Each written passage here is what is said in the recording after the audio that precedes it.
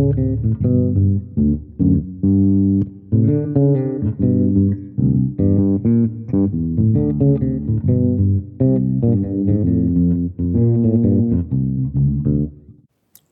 evening. And welcome to another fascinating episode of On Base and Off Point with your host, J.R. Erb and Vinnie Marshall.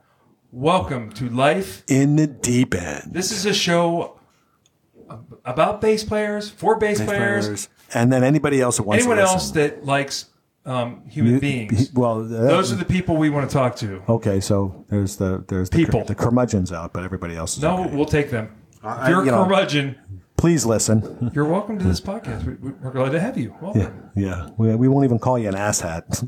Yet. Give us a moment. Yeah, right in. Right into it.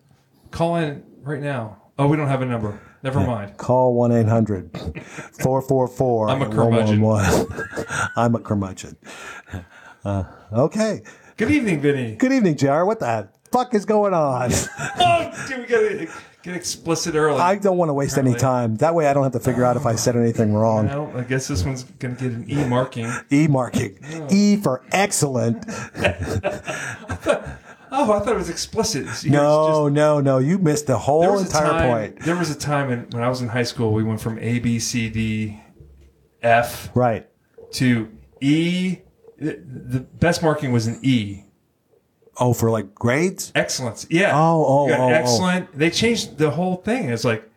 But that way, if you got an F, you could pencil it in and make it look like an E. I think F was still F for failure. Yeah, but you could make it an E. F for fucking fine. Speaking of failure, I had one hell of one day. We'll save that for later. Save that for later because we'll call that section tests, and we'll share our tests. Test results. Test results. The test results are in. Test results are in. Intelligence 0, diabetes 1. Test results are in. So did you see the Elton John movie? I did. I finally watched it. What'd you think? I enjoyed it. I really did. It was weird because it wasn't like. There were parts of it that were like musical. It was like a musical, but it wasn't a musical. Wasn't a rockumentary. It was just. It was a good characterization of the guy's life. I enjoyed it. I thought for a minute, I'm like, this is going to be dumb because this is like Wizard of Oz or something. Right. I want to see a movie about Elton John. Right. And it actually, I think considering him especially, it was kind of cool because he's kind of a esoteric kind of dude, after the Bohemian Rhapsody thing with Freddie Mercury, that's what I was expecting, but it wasn't like that. It wasn't like that at all. Yeah. But the idea behind it is that the thing that kills me about musicals is that all of a sudden, like a string quartet comes out of the closet and starts playing after a bunch of, dialogue. It's like, but where did they come from? At least with Elton John, when he sat down with the piano or he had these things where he imagined where he was up in the air and, that kind of stuff. Right, yes. It was kind of I'm taking you through what I'm thinking when I'm playing, and these are the things that can happen. You're having like an it's like you went into experience. his brain. Yeah. And kind of experienced it through his eyes. Right. And in that respect, I cool. really like that. Normally I wouldn't dig that. And the guy that played the main character, played Elton, was fantastic. He was the guy that was on The Kingsman. He was fantastic. He did a really good job. He's much sexier than Elton John himself, if you ask me. Yeah, I would. Not that I'm a guy kind of guy. Right. Elton is a little, He's not exactly attractive. No. But in keeping with it, his music is great. Oh, I love his music. His music is fantastic. In keeping with the Elton John theme in this beginning discussion here, he wound up canceling a show in Indianapolis about 4 or 5 days ago. Do you know why? Oh, let me guess. You probably his glasses broke. No, he has more glasses than we have basses. He had a wardrobe malfunction. If he did, that would be a reason to cancel a lot of shit. Okay. Now, apparently, he said he wasn't feeling well, and he canceled the show because of that. But what truly happened is his his partner. It's not really his wife. His partner of a bunch of years. I don't know the guy's name, but his mom. So Elton's mother-in-law Right. passed away. Tracking? And Okay. Elton just decided, I can't do this. And it makes perfect sense. I mean, Family comes first. yeah, you got to give the guy credit. I mean, I'm sure he refunded the money or told him they could come back. He could do another concert, just pick another day. Right. But I'm sure the venue wasn't very happy. Oh, I'm sure a lot of people weren't happy, But somewhere along the way, you got to at least be able to look at it and go, dude, the guy's like paying attention to his family. Because how many years do you think he's been on the road? I mean, just the days alone add up to decades. Decades, right? So Because you and I have been on the road and probably add up to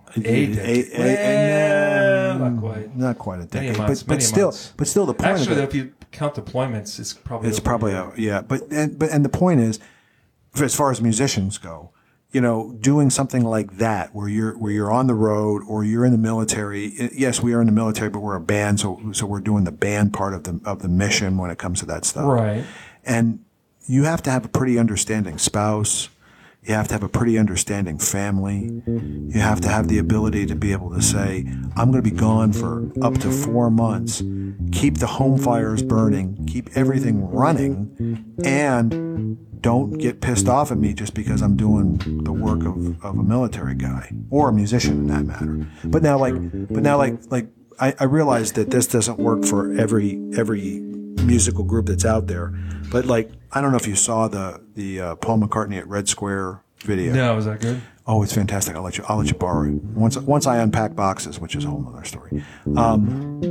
But he's out in Red Square, and I guess they did I think they did a couple nights. I don't think they did just one night. And he's on the road with his family. At the time, it was what's her face, Heather, what's her Miller? I don't remember her name. The one lady that she has one leg.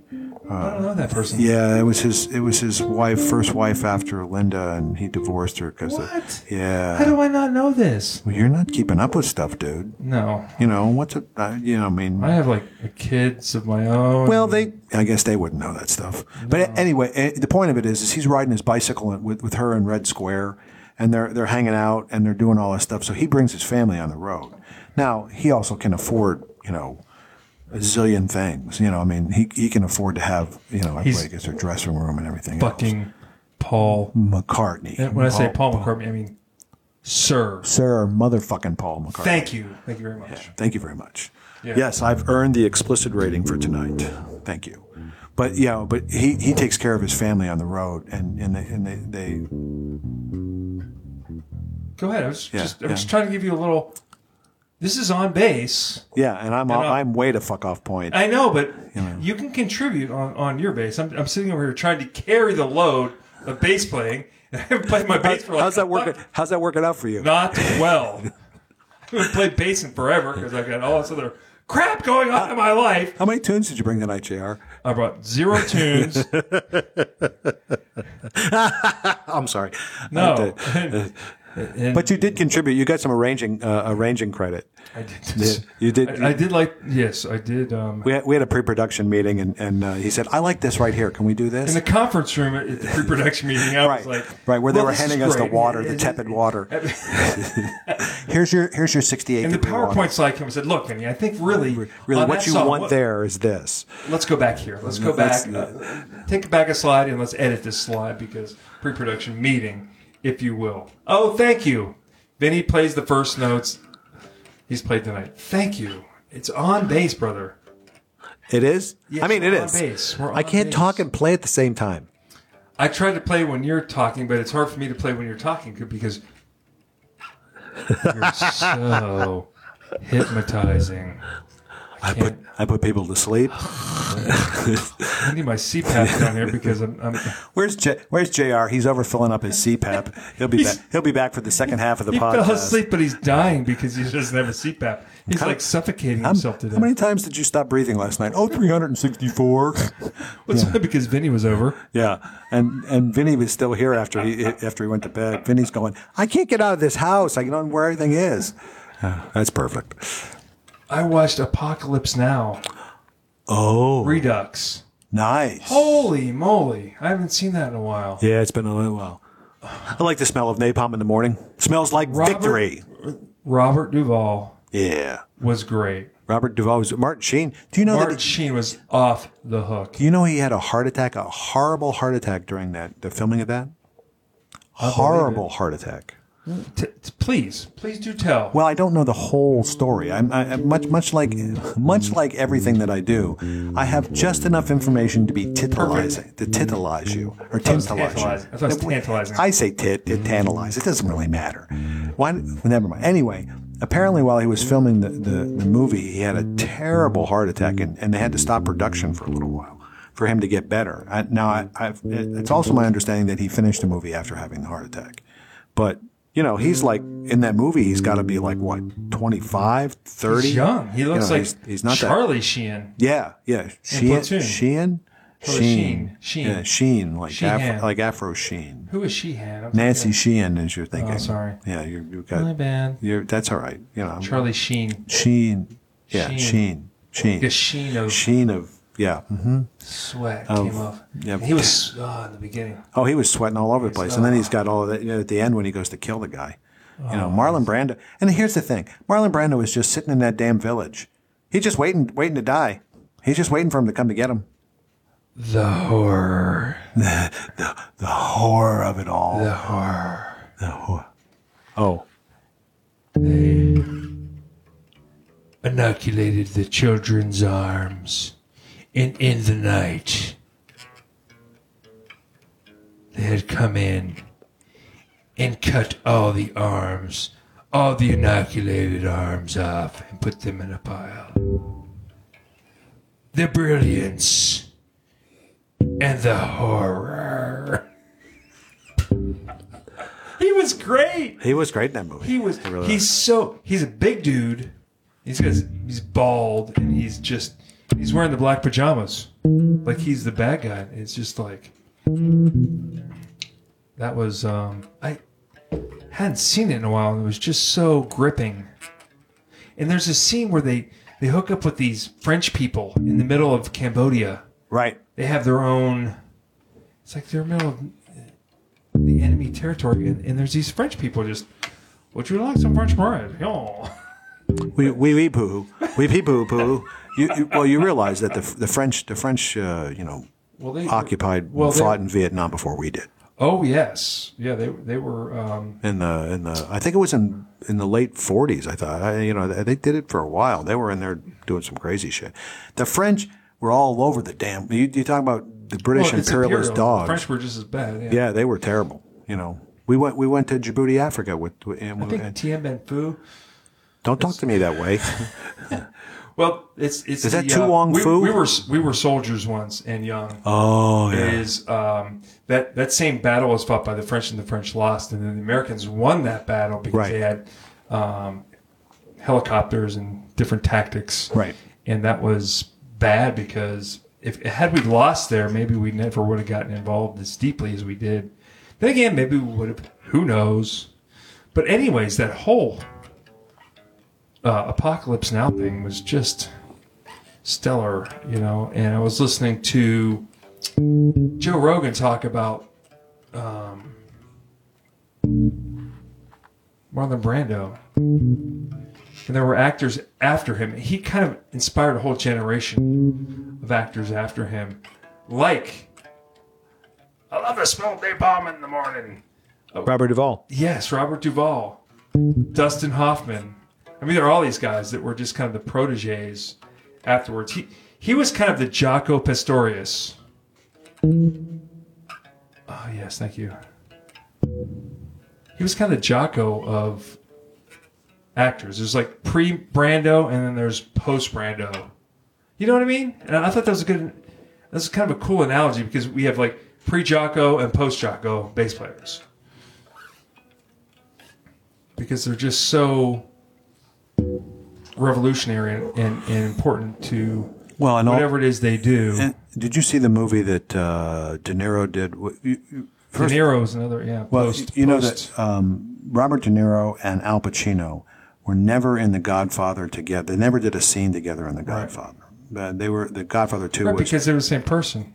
well, no. De Niro was Vito Corleone, who was as Marlon Brando. Yeah, Brando, the Right. early Brando. That's Right, correct. right. And So it wouldn't make sense to have them in the same scene. no, together. but the thing is they were both in that movie, and they both became basically famous out of that movie.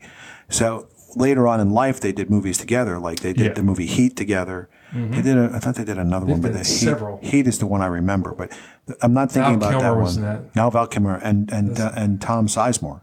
Yes, Tom Sizemore. yes. They were fantastic in that. That's a good movie. Yeah, but the one I'm thinking about is the one that Marlon Brando did with. This is near the end of Marlon Brando's life, where he was, oh my God, he was 2-ton Tony. He was heavy as hell. It was a movie called After The Godfather? Oh, this is way after The Godfather. Oh, geez. This is near the end of his life. This is a movie called The Score.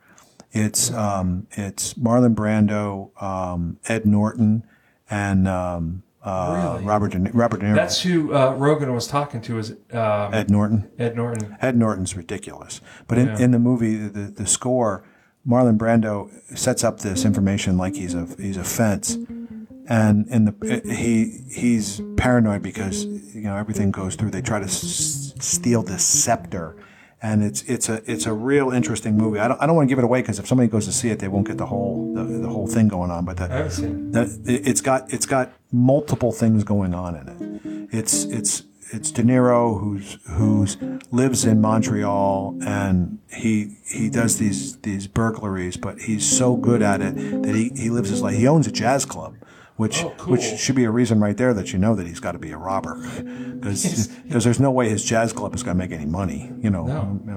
But he wants to do this last job.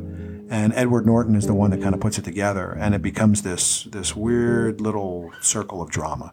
And Marlon Brando is the one that introduces the two of them. And it's a really good movie. It's called The Score? The Score. You should see it. Oh, It's a interesting. wonderful movie. Wonderful. Just people that come along in their particular craft. This is what they were talking about on Rogan with Ed Norton, because they started off with Brando, because there's pre-Brando and there's post-Brando. Pre-Brando is like these guys were acting and they had a persona.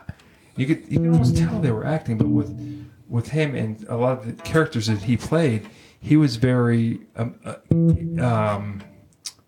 almost, I don't want to say realistic, but you could relate to him on a level, on an emotional level, where it didn't seem like he was putting up a front or acting. No, he was just doing what he was doing. Trying to convey the character's true feelings. I could have been a contender. That's not a tough guy thing. That was you let me down. You didn't look out for me, and I'm hurt. There's a vulnerability that he conveyed, even though he was a tough guy. Right.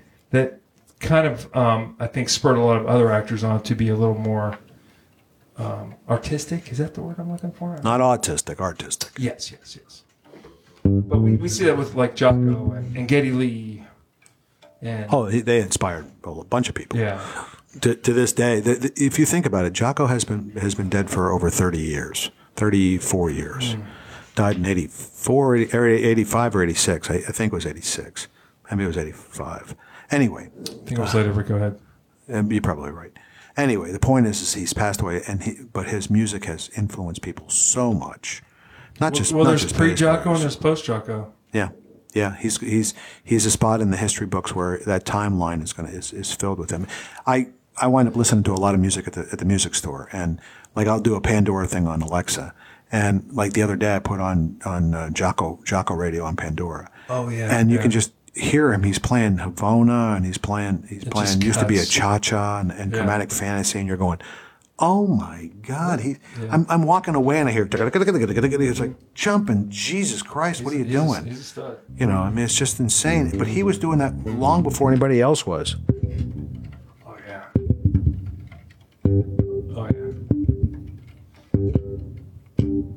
Johnny Unitas I met him. changed the game of football. Yeah. There's pre-Johnny Unitas and there's post-Johnny Unitas. Well, Bart Starr is the same way.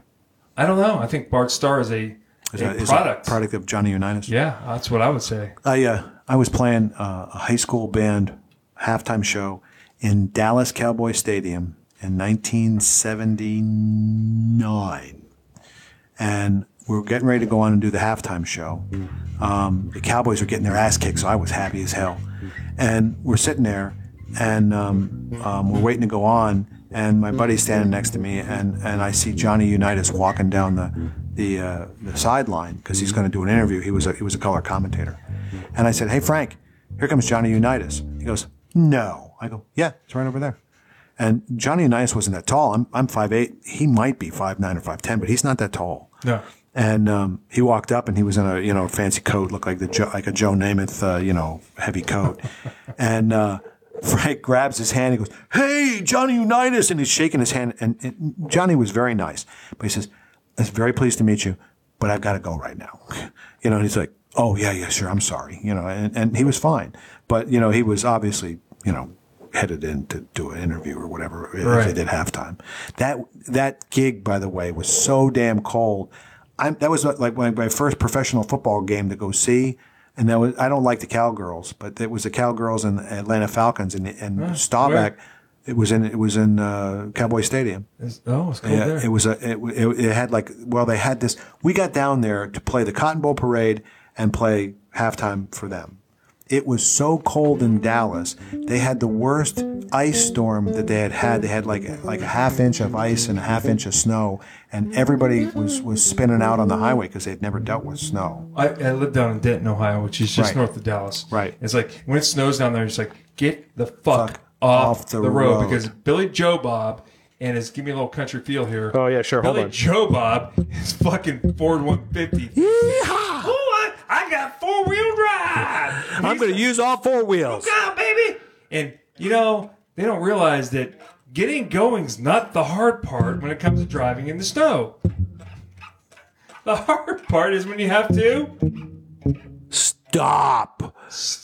And they don't stop. They just slide right into you. And there are people that drive in snow, and there are people that do not drive in snow. They look out the window with their hot chocolate and go, "I wonder what the poor people are doing." That's what I'm saying. It's like there's those of us that know how to drive in the snow, and those of us that do not. So I grew up in Pittsburgh. You're on hills, and you just have to learn. This is how we do it. This is how we do it around here. Yins going downtown? Ewins. Yins. Straight up Yins. Yins going downtown? Let's go down to see Stillers. I played a gig at Three River Stadium with the Foodland Fantastics. It was a polka band. Oh, she's too fat for me. He's too fat for me. I'm too fat for... Wait a minute. It was 20 degrees outside, snowing. The reason I got the call is because my teacher was in the band. And when it got too cold, he was like, "Yeah, you want to play the gig at the stadium?" And I went and played with the Foodland Fantastics outside of Three River Stadium. This was like 80s. I wore gloves. I froze. And I didn't even get a ticket into the game. I didn't finish the last part of the Dallas Cowboy thing. We were supposed to do the Cotton Bowl Parade, right? It was so cold. How cold was it? It was so cold that everybody's instruments stopped working. So what they did was they took us to a block in Dallas, about 2-block radius, and because they televise those damn things, so they have like 4 hours worth of television for the parades, right? So how are they going to fill up all that stuff? You can have Joe Namath and Johnny Unitas talking about who's better, or whatever. Anyway, the point of this is the band got out of the bus. And we marched in exactly 1 block in front of the cameras and did as much as we could to play, and then got back on the bus and went to the hotel. And they said, "You want to go to the game?" "No, I don't want to go to the Cotton Bowl." Although that was the Notre Dame was playing at that, wow. And Joe Montana was the quarterback, and I think it was Notre Dame, and Joe Montana won the game in the last few minutes. Yeah, well, but I'm sorry, I don't like cold. I played on an ice stage, a 30-foot ice stage, and You're from Philly, man. Come on. well, that doesn't mean I like cold. Man up, bro. Yeah, no. Man up. I played on a 30-foot ice stage in Sapporo, Japan.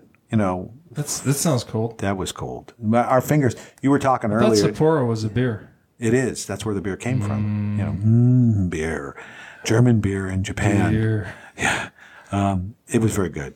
Anyway, you were talking about your calluses, and you said you hadn't been playing. I've been playing and much. My calluses are like starting to go away. dwindling. Well, imagine being on a stage with round wound strings. The snow is coming down, so your I don't have to imagine that. I've experienced it. But go ahead. Your fingers are wet. So on the round wound strings, which it's means they're like real- it's like cheese graters. So they're rubbing away your. For those of you that don't play bass, the round wound string is very rough because it's like round circles going round and round. So there's these.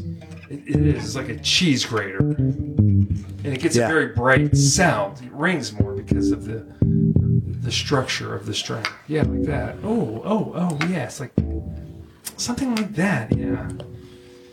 Yeah. So anyway, play a set, come back in, I look down at my hands, and it's like my fingerprints had been, rubbed off. I was like, and I got these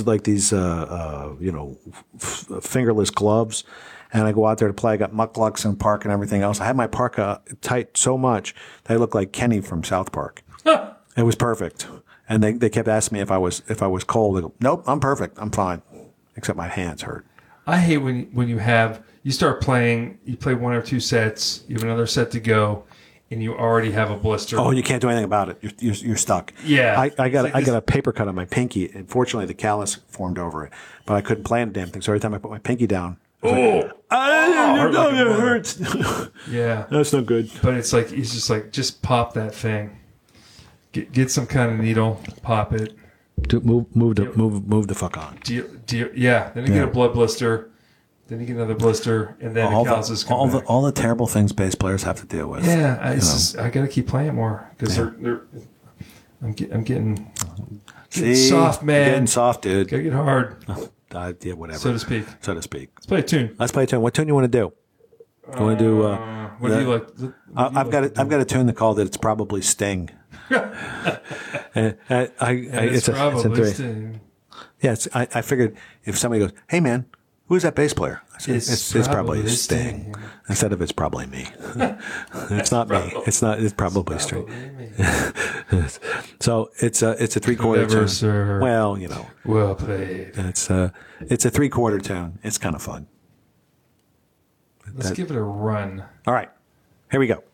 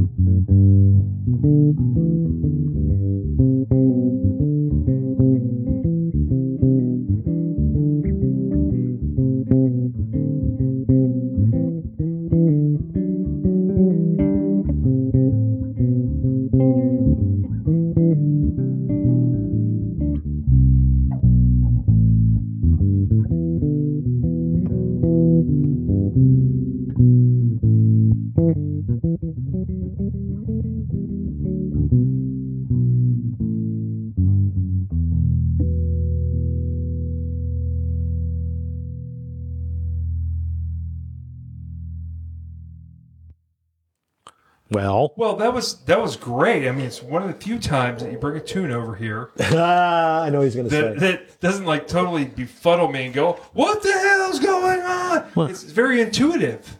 Yeah. It's a very intuitive tune. It's very easy for me to pick up on and play over because, yeah. So you were just sitting around thinking about Sting, or? Well, we talked about him for one of the podcasts, Yes, we did. and I was trying to write a tune that sounded like I was Sting, but I can't do that. No, nobody can. So I wrote this, and then I said I like this tune, and then I was like, well, what can I call it? I said, well, instead of calling It's Probably Me, it's probably Sting. It's probably It's Sting. But it had nothing to do with the changes or anything like that. This is for Mike. Oh, Mike, this is for you. Here we go. My sister and Mike just had a wedding anniversary. Happy, 15 years? 15 years. Amateurs. Well, yeah. That Mike just lost his That's pretty good though. 15 years ago, Mike just lost his grandmother too. So sorry, Mike. send our condolences. Well, this is to you. Cheers, Mike. Cheers, Mike. Mike is mainly English, so that works. Gulp. There you go. I'm this is drinking an IPA, coffee. so It's close enough. So yeah, nice tune, man. I enjoyed that. Thanks. We need to play more. We need to have more podcasts. We've had a little lull. Some due to technical difficulties. Yeah, like Vinny moving. That's not a technical difficulty. It is when you have to come over here to try to do a podcast. What are you doing? I'm knee deep in boxes. Do you realize I walked 78,789 steps in 4 freaking days? My watch told me. Okay, I care. You do not. You do not. You're going. It should have been 80,000. You shit. I can't believe I walked that much.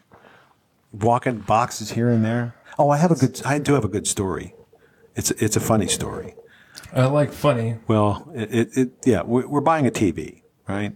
We are the ground zero people of never had a smart TV or flat screen TV. You just got rid of your flip phone like last week. Not me. I'm a techno guy. Chrissy's the one that barely gets through a flip phone.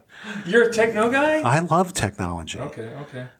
So I'm figuring that we're gonna get a TV for our basement, and it's probably going to be about a 65-inch TV. And I also know that I'm going to get some kind of sound bar, and I'm also going to do, a wireless mesh thing. So when we get the wireless set up, I can have wireless on the loft on the first floor and all the way down in the basement. Right. I like that idea. So I'm going to spend some money, right? And I'm figuring it's going to be in the neighborhood of $3,000. There's definitely people who will say, you should have done it this way. You should have done. I had Best Buy come over. They're very nice people, and they're going to put it all in, and I don't have to do crap. And if they put it on the wall, I don't have to worry about 3:00 in the morning the damn thing falling On the dog. on anything, the floor, whatever, right? And it's broken again. And it's broken, and I just wasted all that money. So we go through this whole thing, and this very nice gentleman named Caleb comes over and goes through this. He's got his little iPad-y thing or whatever it is, and he's going, oh, yep, you need this. We're going to get you a Sonos sound bar, and we're going to get you a mount, and we're going to get you a 65-inch Samsung TV, and and again, I'm sitting over here going, that's going to probably cost around $3,000, maybe a little bit more, maybe a little less, but right in that neighborhood. So he gets to the point where it's what my teacher used to call in college the Sermon on the Amount, because you knew that there was coming down to that, right? So Chrissy, who is not a techno person, wants a smart TV but doesn't really understand what this entails. Well, she understands it as a TV and she turn it on and off, but after that, I think she's done. He's trying to talk to her about cutting the cable lines, but her and my mother-in-law want to get cable, so we're going to pay. I'm looking at Why? Don't ask me. You're talking to the wrong person. Why don't you tell me this and I will order her? It works. You can't get cable. Yeah, you are cut off from cable. I'm telling you, she's going to spend $300 a month on damn cable. No. There's no need for cable when you have a good smart TV. Oh my goodness. Anyway, that's not the funny part. That's the disgusting part. No. So the funny part is Caleb looks at us and he goes, okay, he says he's getting ready for the Sermon on the Amount, and he says, okay, I've been going through this, and we can change anything that you want. This is just what I've come up with. He said, pre-tax, it's $32.83, and I'm going in my head going, dude, that makes perfect sense. That's about right. We're spending some money. This TV is going to last us 10 years. They'll do 24 months, same as cash. You know, I don't need to be telling people my business, but that's not a bad deal. So Chrissy is still staring at him as if he was speaking some kind of foreign language to her. And she's staring, and I look over at Chrissy and I realize she doesn't realize that this is the total cost. She thinks it's $32.83. So she's It's still. like, this is a great deal. I can't even believe you didn't come out here for $32. She didn't even get that far. She is staring at him, and this is in her head. I can hear her, but it's all in her head. She's like, I'm waiting for the other figure. Why isn't he even giving me the other figure? And he's just staring. She's staring at him, and he goes, and she's thinking to herself, he's staring at me. I don't understand. I finally look over and I go, honey, that's not $32.83. And she looks over at me and she goes, how did you know that was what I was thinking? And by this time, I am roaring laughing. Caleb is laughing too, but he's trying to judge what he's doing because, you know, the guy's trying to sell us a TV. He doesn't want her to make it all go away. And, you know, I just pissed everybody off. But I'm laughing, and Chrissy's going, how did you know that's what I was thinking? I said, because you're just staring at Caleb and you didn't say, oh, good. And then she's like, well, I have to sit with this. I said, we're going to get a TV. You know, we're kind of doing this. You know, you just got to make an effort and just suck it up, Buttercup. You know, but she thought it was $32.83, and she thought that was the tax. She was confused. She was very confused and very technologically unadvanced. There's no need to get cable. You're talking to the wrong person, dude. I already have Netflix. I already have CBS on demand or whatever. And here's the weird thing. You might want to get an antenna. Right. I think this because back in the day we had antennas. This is how life worked. Right. You got 3 major stations and you got some UFH stations, and it all came via airwaves, and an antenna picked the shit up and put it on your television. And if you wanted to change the TV, people, you got up off your dead ass and you went over and you turned the channel. Or you got your kid to do it. Hey, JR, go over and change the channel. Okay, Dad. Stand right there. Wait, no, move to your left. Okay, I don't right like there. that channel. Turn it to the next turn channel. another channel. It's a commercial. Wait. That's the channel I want. Adjust the rabbit ears. Now, we were pretty affluent. We were pretty wealthy. You had 2 TVs? No, but we had this antenna that was mounted on the roof of our house, and it would rotate. You could rotate it, and you didn't have to go on the roof to rotate this antenna. No, you could do it with a little dial. I had the same thing. Dial on your TV set. You want like this. You were affluent too. And you hear.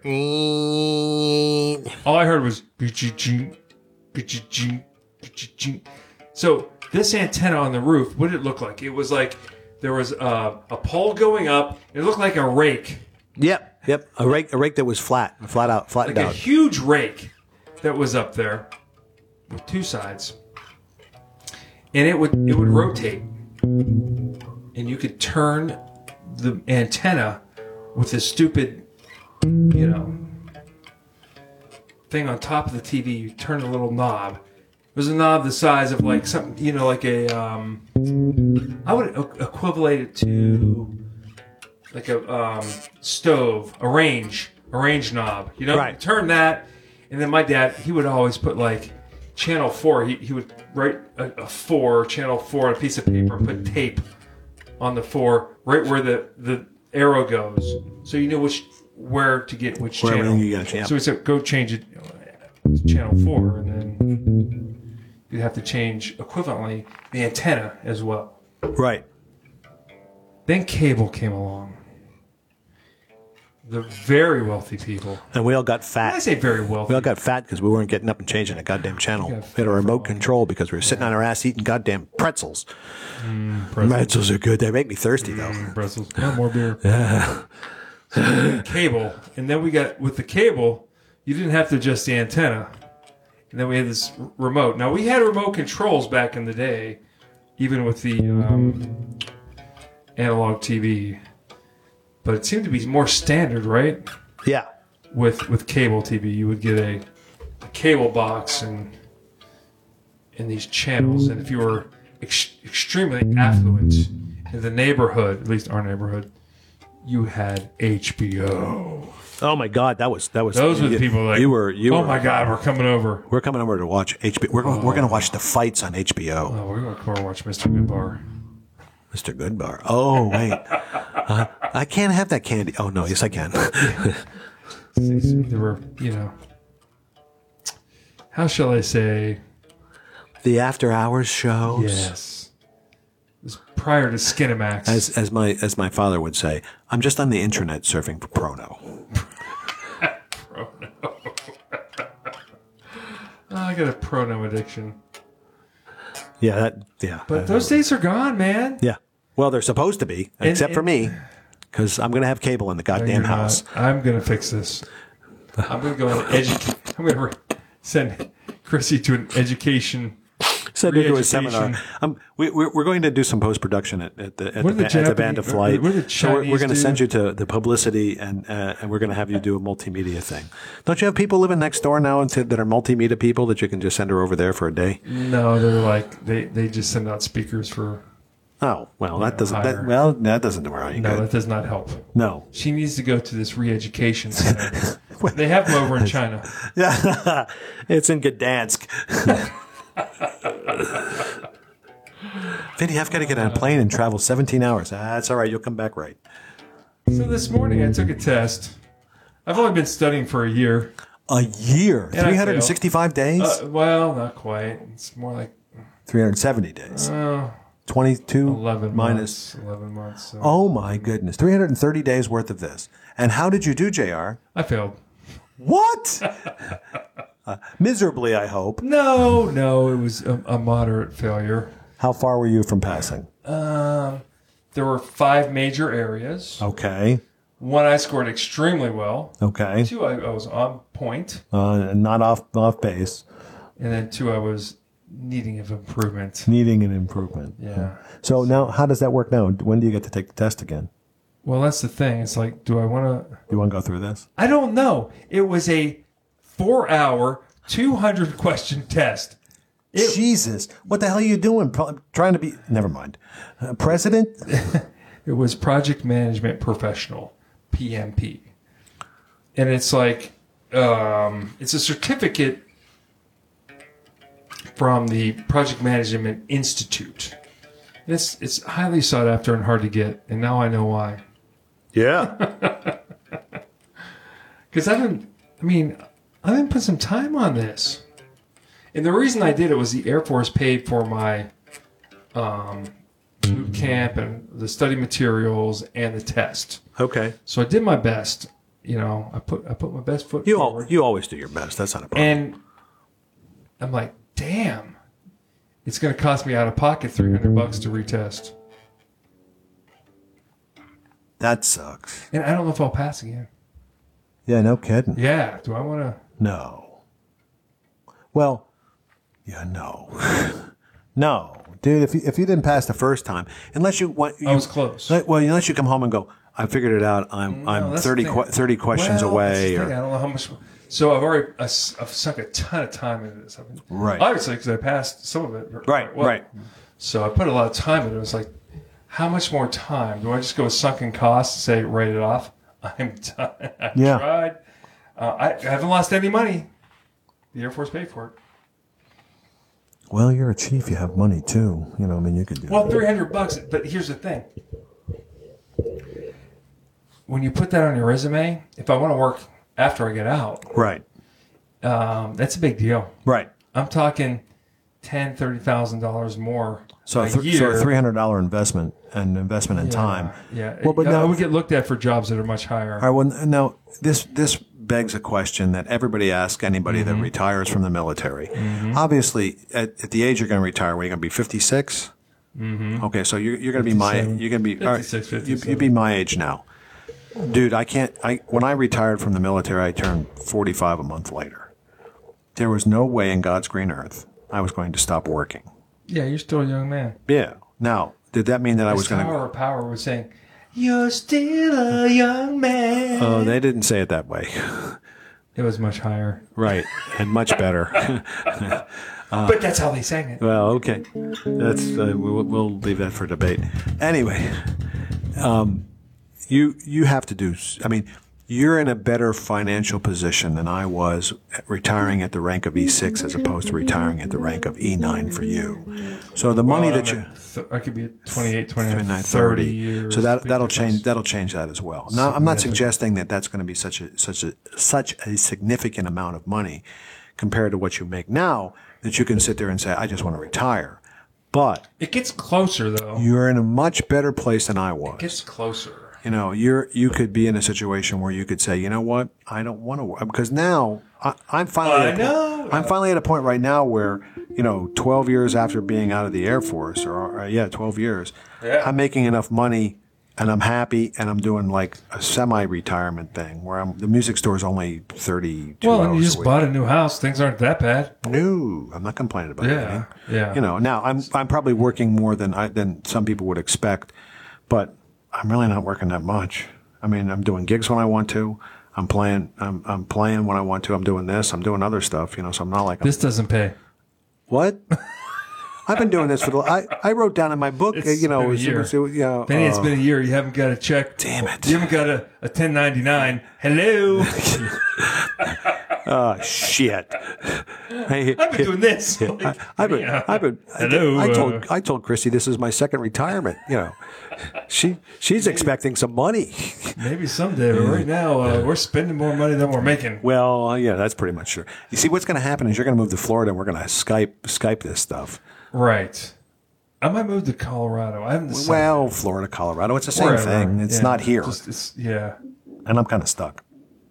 Well, you're not as stuck as you think you are. Well, I'm not. I'm stuck in a good way, not stuck in a bad way. Yeah. Well, you just bought a new house. You Right. guys are going to be happy here. And I'm not moving. I'm not. They're going to have to take me feet first out of that house. I ain't moving.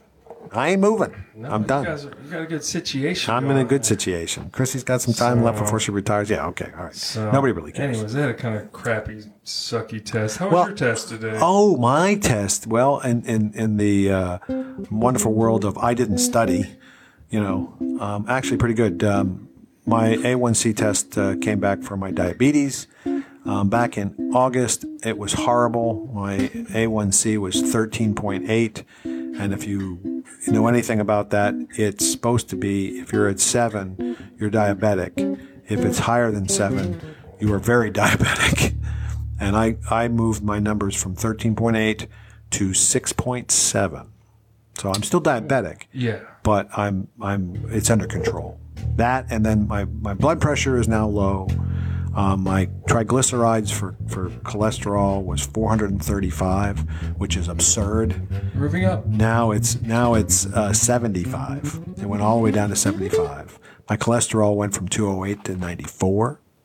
So they're as happy as they can be about me. Oh my gosh, that's CBD oil. Thank God for CBD oil. Now I got to figure out a way to smoke some pot. But if I come to Colorado with me, my friend. Yeah, we shall live in joy. It will be nirvana. Yeah, Chrissy's like, why are you going to Colorado again to see AJR? I think I left the base there. I think I left some of my pot there too. He said he was going to hold it for me, but I don't trust him. The base, no, the pot. Yeah, I'm sure I'll let the base alone.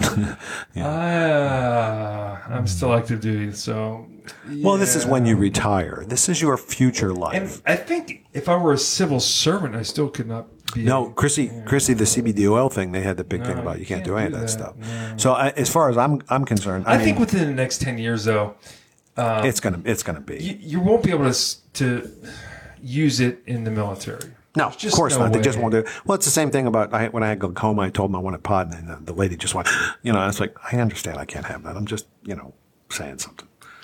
But I think the states we need to figure this shit out. Come on, man. It's the new millennium.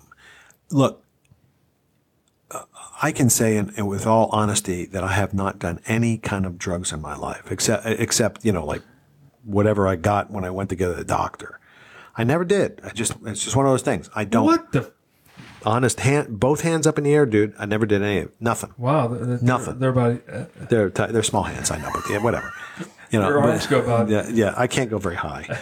Don't. Maybe if I did drugs, I would have been Pterodactyl. So, but anyway, I've never done anything. Are you a T-Rex? No, I hate that band. Chrissy likes them, but I don't. Anyway, 56 years into my life and dealing with the only problem I have with diabetes is the diabetic neuropathy, which is this pain that happens, and it happens at night. I'm considering smoking fucking pot. You know, and I never would have done that 30 years ago. It was before the Air Force. But, you know, I wouldn't do that stuff. What are you playing over there? I was trying to do a little Stanley Clark. Oh, time exposure. School days. School days. But I was not very successful. But I didn't want to interrupt your groove, though, because, you know. Well, I was kind of interested in what you were doing, and then I realized that you stopped. Yeah. Well, I was like, well, that's fucking wrong. But no, I'm upset, Vinny. I just everything's all. It's have to do something right. I totally. No, it's. Maybe you need some pot, dude. There you go. You got most of it. There you go. He's got it. So anyway, I'm now talking to people about whether I should do pot or not. You know, and it's like now, God forbid my doctor ever hears this, and I'll get lectured and everything else. But it's potentially supposed to lower your blood sugar too. Really? It's supposed to. That's the only reason that I really haven't done it, because I'm already taking things to lower my blood sugar. I don't want to bottom out. How things work out? Like this whole vaping thing is turned out to be a fucking fiasco. I still see people like these massive clouds coming out of they're their all Honda crap. Accords that are lowered down to about an inch off the ground, and a little buzzer of an exhaust pipe. I'm like, looking. Yeah, there it is. Look in the rearview mirror. Check out the gauges in your ear, and realize you're going to be dead anytime now. Well, what the fuck, man? I was sitting in Speedway. I'm in line at Speedway, and in front of me is this nice young lady. She's probably in her mid 20s, maybe. And she's sitting there, and you know, Speedway is the line kind of goes pretty fast. Yeah. You know? And she's taking her time, and I realize that what she's doing is she's asking the person at the counter what kind of vaping materials they have. And they got the blue, the jewel, you know, whatever, bejeweled. I don't know what the hell this shit is. But she's asking how much these things cost. And some of them you buy like the starter kit, and it's, you know, $30 or whatever the hell it is. Because you gotta get the little. But then you got to get the little inserts with the. The inserts are cheaper, I would imagine. Yeah, but not much, you know. I mean, so she's asking. It's like buying razors. You know, how many cartridges do you get in the razor? Oh yeah, you know? good analogy. Yeah, I mean, but it's like, well, this one's $39. It comes with two cartridges. The regular razor or the regular cartridge is $9.99. I'm listening to all this. The first thing I'm thinking is, you're a young lady. What the flippin' A are you doing? B, I'm trying to get a fucking All I want to do is get a damn soda and some peanuts. I didn't come here to listen to the musings of a vaping session. I'm at Speedway. I'm trying to get a pizza and gas. And a 12-pack of Natty Light. That's right. And you're talking about vaping? This is two different worlds, man. You know, go to goddamn This Walmart. is like two different worlds. I'm trying to get some Mad Dog 2020, and you're talking about vaping? What the fuck, girl? Get your fucking and get that metal out of your face. How much jewelry can you put in your nose, in your lips, in your ears, in your eyebrows, doesn't make any sense to me. And your forehead? And I think if you had, God bless, if Magneto came around, your face would be destroyed. I think I figured it out, JR. I think all that stuff is designed so that the kids that do that, you know, they say they do it because it's some kind of teenage angsty thing. But I think they put just go listen to the Sex Pistols or the Clash. I think they put the eyebrow ring, nose ring, the little dot in their nose, and then the septum thing and the tongue thing is because what they're trying to do is outline their face, and they want somebody to grab like fishing wire and just connect all the dots so it looks cool. But I don't know. And then they're going to run it through the gauge in their ear and just pull. So maybe that's it. That's it. It's for a facelift later. They're going to attach all those things, if you get and they're gauges going to on put. both ears, then you can just go like this and pull back. Pull back, and then tie you it can in a have knot. like a little knob in the back of your head. Perfect. And go, I'm just looking like the a little Matrix. Saggy. Yeah, I'm and just a little saggy. turn it, and there you go. And all of a sudden, like, it's a little bit too much on this side. I got to turn it back. And adjust it. That way you don't have to have all. This is wrong. It's perfect. No, I look like I'm Japanese. This is what I am. This is what I signed up for. This is terrible. But so the vaping and the metal in the face and the little buzzers and the Honda Accords. I don't get it. What's the world coming to? Kids these days. Yeah. Get off my damn porch. Get the hell off my lawn, you little whippersnappers. I've had about enough of this. I'm not going to take it anymore. Okay. There, that's my rant for the day. Just one? I'm just getting warmed up. I know. Hey, you're starting to get me. I failed the test today, so you're riled. Hey, I'm feeling froggy. Yeah. Look out, motherfuckers. I'm about to launch. I'm just throwing caution to the wind. It's been a year and I don't care anymore. I didn't pay for this, but I don't give a damn. I could have been a contender. I could have had a PMP by my name. Mine could have been JR or PMP. No, I'm just JR. Pampy? Pissed off. Piss, man, piss. Pissed, man, I'm pissed. That's all I am. Motherfuckers. 2 hour, 200 question, 4 hour motherfucking test. Just answer C just for to get all of poked them. in the eye. Oh, that's 25% guaranteed. There you Good go. idea, Vinny. Yeah, well, I mean, you might have passed more. Well, I couldn't pass less. Yeah, that's true. You want to play a tune? Yeah. Now, I get the perfect tune. It's a tune. It's called Mike's Way. Mike's. This is written with several things in mind. It was first for Mike's Way for Jersey Mike's, but it's mainly for my brother-in-law. Oh, that's right. You get Mike's Way. Mike's Way, yeah. It was all that stuff on it. But this is for Mike. Mike. Yep. Mike Walters. Yeah. Yep. Mike the beer hunter. I don't think he's old enough for that. The beer hunter, man. Come on, people. That's good stuff. Bob and Doug McKenzie. That's perfect. These are, things classic things. People just like the Big Lebowski. It's classic. And really tied the room together. Yeah, the rug really did make it. Made the rug together. Come see my show. Yeah. Well, no, never mind. Let's play Mike's tune, because if we keep talking, this may go far into the depths of hell. Dante's Inferno. That and bare testicles.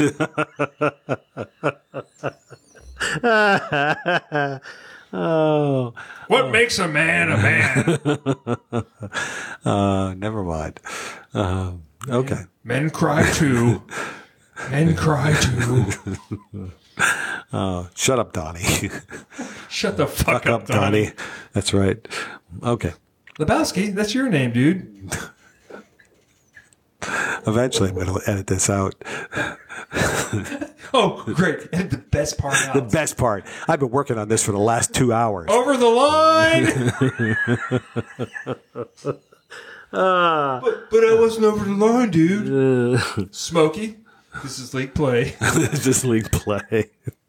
Have I lost my mind? Has everybody gone crazy? What did he write that check for the cream? Was it like 17 cents or something like that? Ralph's. Ralph's, yeah. Is it going to make his Kahlua and cream? Yeah. And he got Kahlua all over his mustache. Make sure it was... No, it was cream. It was the cream over his mustache. Yeah, make sure it was fresh. Right. Oh, my God. All right, here's Mike's Way. This is called Mike's Way. As opposed to Dude's Way. Dude's Way. Well, that'll be the subtitle. Dude's Way. Or we'll call it The Rug. Oh, now I'm inspired. I'm going to write like 20 tunes now. 22. Like, oh, yeah, they're going to be like... The Dude, The Rug. The Rug, The Dude. All right, here we go.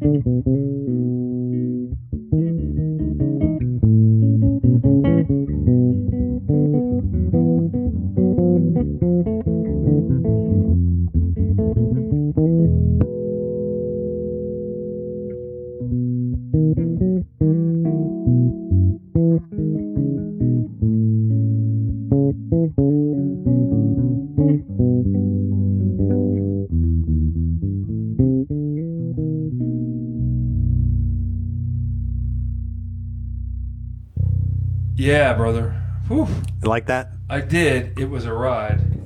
It's a little different than than the other tune we did. Well, here's the thing. The other tune was I don't want to say it was simple. This song had some more curveballs to it, and it wasn't like a standard. This is how a tune goes, and it took me a little while, to really like lock in on it. So I rode my Harley from Virginia to Alabama, and I took the Blue Ridge Parkway, and this was like that. It was like a lot of curves, a lot of turns, a lot of ups and downs. Occasionally a deer pops out, scares the shit out of you. What? So, yes.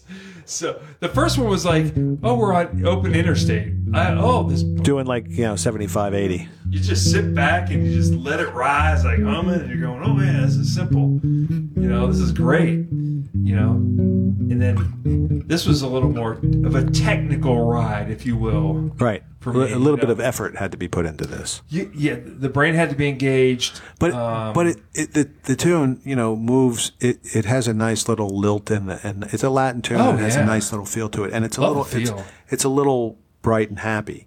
But extremely. But it doesn't. Like you say, it doesn't. It's not a. This makes perfect sense. I can just play this, not thinking. There's curveballs that come at you, Yeah. and some of the multiple major tonalities are like, oh yeah. But how do I connect those? When you're connecting something on a motorcycle, I got to get from this into this curve, out of that curve, and so on and so forth. You got to think about, I got to start outside, go inside, and get back to outside, and you got to be paying attention. Right. It gets into like mindfulness. Where you have to be thinking about what am I? I can't be thinking about Lebowski or dinner or I failed my test I've got to be engaged. It's like one of this. It's like that's what is beautiful about music is that you really have to engage your total concentration. Oh yeah. It's like a meditation. Or you're just not going to. You're not going to put your best effort forward. You have to be, and it's not a single concentration. I'm just looking at the changes. While I'm looking at those changes of what you put together, I also have to listen to what you're doing and go, how do I respond to that? How do we take this to wherever it's going? You have to be totally focused and engaged. It's very mindful. You can't just. And not to interrupt you, but No, I'm going to anyway. But the idea behind this too is when going on a little tangent. well, when we're playing these tunes too, we've both written tunes. I make light of the fact that you don't write as many, but you do write tunes. And when we sit down to play these things, there's a discussion about how we're gonna do this, and what you originally write, whether it's me or whether it's you, turns into something else. Because you're not in your mindful solo setting where you're going, oh, this sounds really good, and all of a sudden you go, hey man, how about a dominant 7 chord here? Oh yeah, every once in a while it'll be like, or there's a discussion about doing an AABA as opposed to I wrote it out and goes, yeah, it's just an AAB. Well, why? We could do another A. Or you come up with an introduction, and all of a sudden the introduction is like, let's do this. Oh, beautiful, dude, Yeah. that's great. Or I'm going to play high here, you're going to play low, or why don't you play and something that different? speaks to the interaction in the The making of music.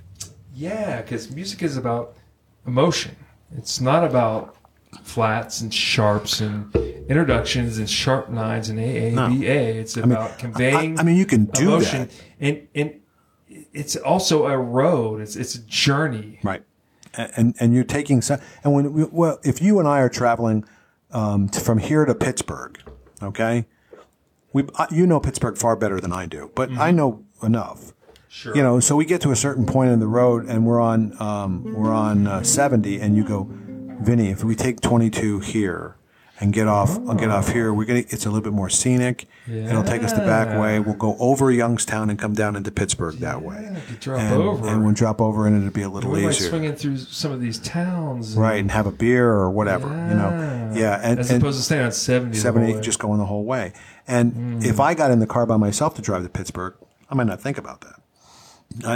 I may be just going, hey, I'm straight down the road. This is what I'm doing. So I'm sitting at home writing a tune, and I'm going, I like these changes, I like what they sound. I'm not really going to think about it. You're plotting out the map. You're going, here's where we're going. This is how we're going to go. But once we get in the car, something may change. Hey, I'm picking you up. I got a plan. That's what happens. You come over. We have a plan. Right. And then suddenly I go, oh, hey. How about this? How about this little detour? And you go, JR, you're such a moron. This will never work. And then I go, okay. but since I picked you up and you bought the beer, and you're giving me gas money or whatever it is. Yeah. But the point to that too is that if you, it's a different perspective, or I guess that's what it is. I think it's perspective, and I think it's a good thing because your musical vocabulary and where you've come from influences who you are, personally and professionally as a musician.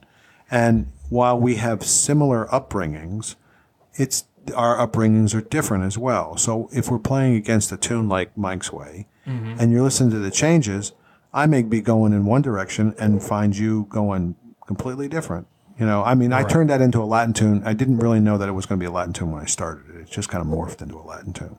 Made better sense, and it moved very well. But I didn't know that it was going to do that. And when you started playing the parts to begin with, and I know we're getting into the weeds about this, but the point is when you started playing your little introduction about what we were doing, playing the E minor to the B major 7, it was like, oh, cool, dude. That's a perfect introduction. That's not a typical introduction. It's not. You don't go from a minor to a major, and it makes perfect sense. Minor, it's like a minor. Play that. Yeah, it's like a minor.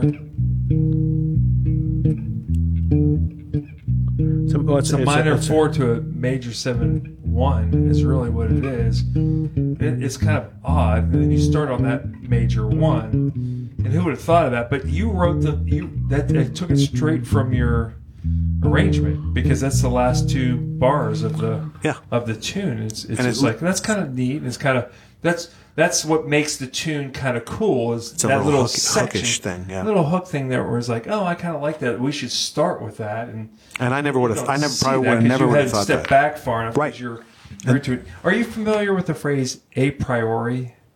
No. So a priori is like your vision, right, of the world as it is. Okay. I think it's more of a philosophical term. The a priori is like this is how you see the world. Okay. It's your priority. This lens. is the path. This is what you see. Yes, it's a priori. So you have to step back from that sometimes, or to change that mentality. Well, you need. Yeah. I didn't know that phrase, but I'll use it. I'll use it in a couple different ways. Chrissy and I have this discussion all the time when we start talking about how things are done. And she'll explain something, and I'll listen to her. And I'm not going to give her crap about it. But I'll listen to what she's saying, and then I'll approach it in a different way. And when I do that, she goes, "Oh, I didn't ever thought about doing that." And I look at her and I go, "Chrissy, that's left hand and right hand. I'm left-handed. I do think, and you're left-handed as well. Left brain, right brain. I think that's part of it too. But it's like I'm left-handed. I think in a certain way, and you're right-handed. You think in a certain way. God, I can't talk. And by the time you get done, you've approached this thing from 2 different avenues, and it's really true. You could get so pigeonholed about what you're doing that you're not going to look past your own thing. And it's not wrong to be in that place, because that's who you are. If you're writing a tune and you're going, I like these changes. Yeah, you're doing who deep in. You're doing yourself. I don't say blinders, but you get kind of sucked into this. Focused. Yes, but you don't look past that you can't to see it. And then somebody comes around. We were kidding around. We were rehearsing this, and you did the added an arrangement, made it A, B, or whatever. You turned it into something. Yeah. So, and I started laughing. I go, there you go, Lennon and McCartney. And you know, we laughed about that because it's, you know, it's not what they did. But at the same time, if you read Paul McCartney's biography, that is somewhat of what they did. They got together and Paul brought in this tune, goes, this is the tune I want. And he was a bubblegum guy. It, you know, it had a pop tune, it had a lick, it had a hook, it was 2.5 minutes long. And John would go, okay, that's nice, but how about putting this bridge in here and doing this? A little darker, a little bit more. And then it was the other way around for Paul with him. Yeah. John's the poet, and the world is curved in a different way, and Paul goes, well, let's make this bright section here and fix this. So you're not, you know, doesn't sound like you're going to kill everybody. Yeah. You know, are you over there doing? I was going to look up A Priori. You should look. Yeah. I mean, you've already started on the wonderful world of the iPad. Because I don't want to like say something and be wrong. A priority is Yeah. the mixing of two thoughts that come together, and I have no idea what the fuck I'm talking about.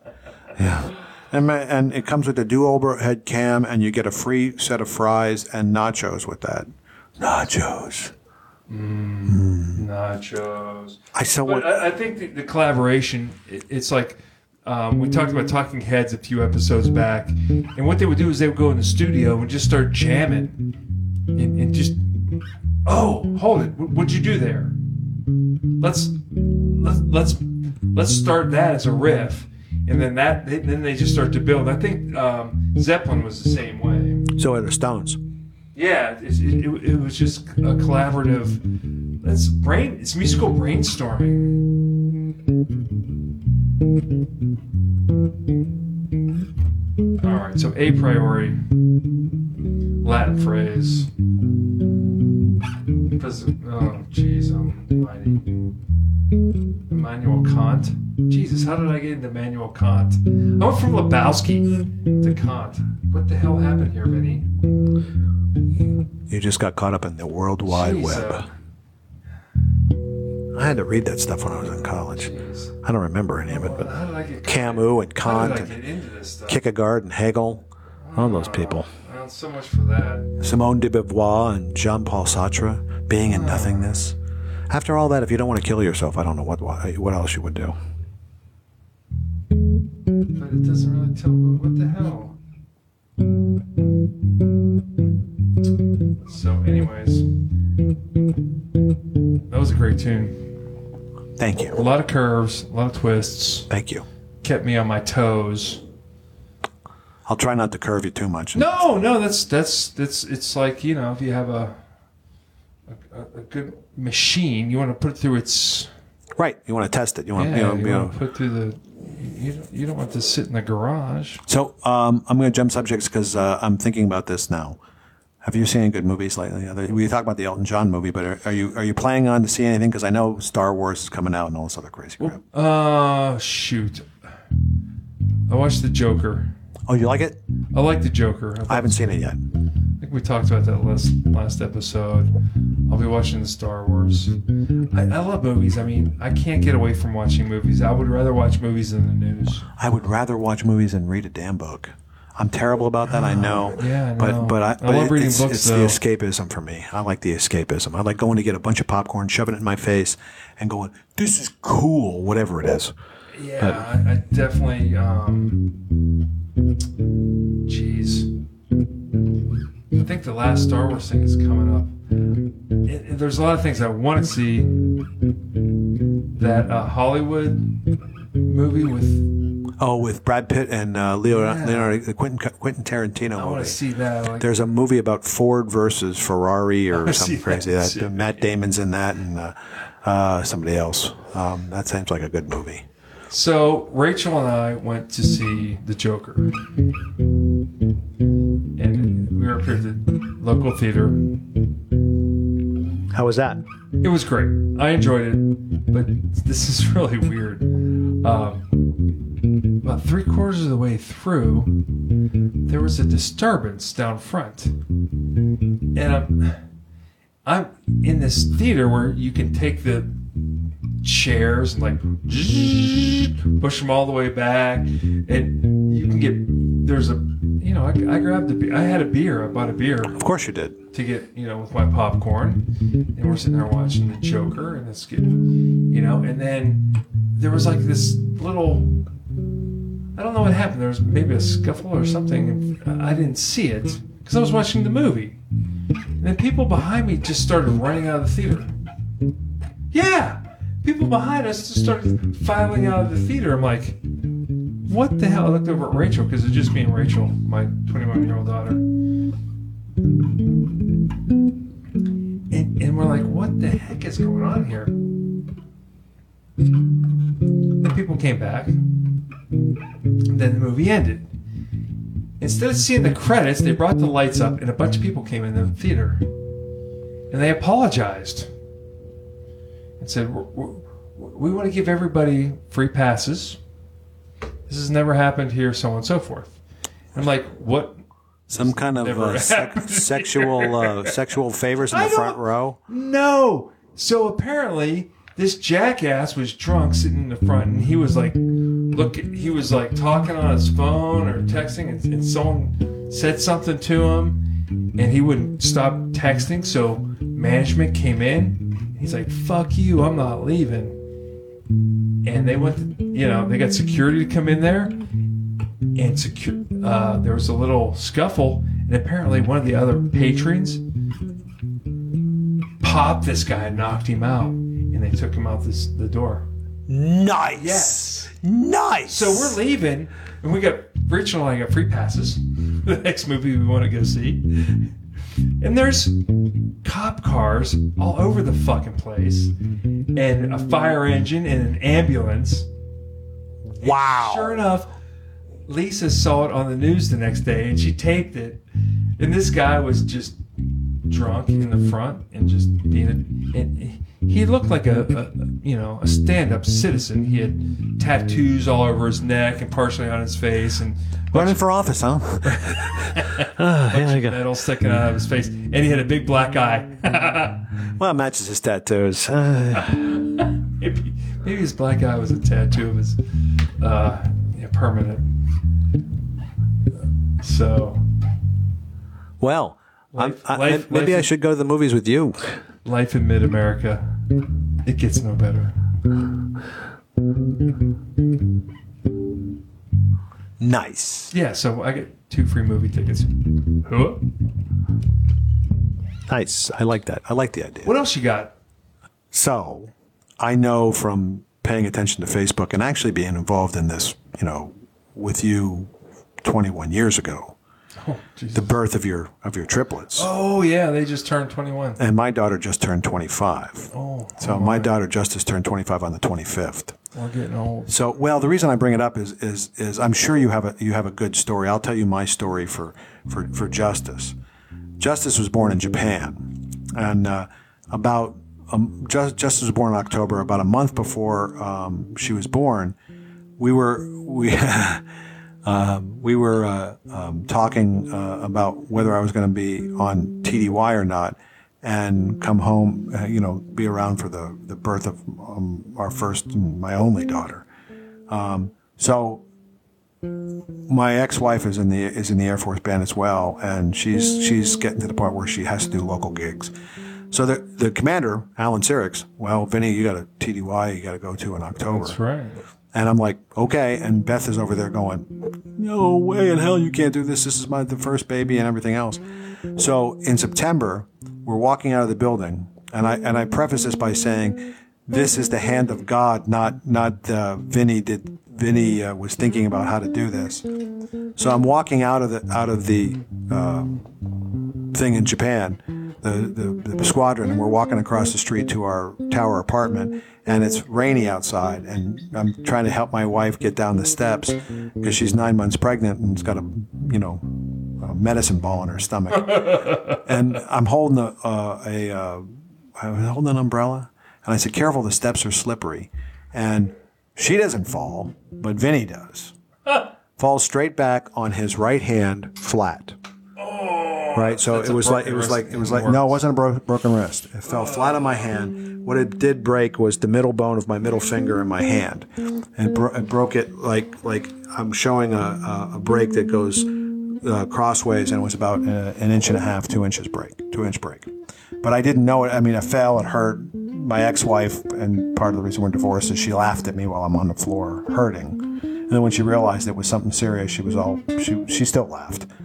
Anyway, we went over to the hospital. The hospital put their hands on it and pushed and everything else. And then they said, that hurt? No, it didn't. You know, I mean, hands are strong enough as a musician, not a big deal. This happened on a Saturday. On Sunday, I played bass on it for 45 minutes. Just, playing scales and just having a good old time. We go, everything seems good. All right, so fast forward for a month. Justice is born. I'm supposed to get my cast off on the first floor. We're up on the fourth floor having a baby. I've got a cast on trying to hold my wife and help and everything else. Oh my! But the reason I got to stay was because my hand broke. Because I was supposed to be on TDY like 2 or 3 days into what Justice would be born. It's not like you're in Pittsburgh and you can come back to Ohio. No. I would have been in Korea and we had to get on a plane and everything else, and anything could have happened in between.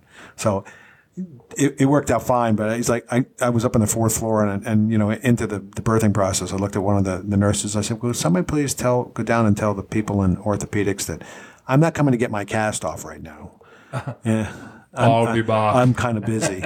And as it turned out, I had to cast on for another 4 weeks because they didn't pin it. And that's a whole other story. But Justice was born with big pomp and circumstance. And there's a picture of me holding Justice like this with my cast. That's hand. another thing we have tied together is our kids were born at Wright Pat Medical Center. Yours was. Mine was born in Japan. Oh, yeah, okay. Yeah, mine was born in Japan. Okay. Yeah. So what story do you have to tell with the three show? Because you had triplets, for the love of God.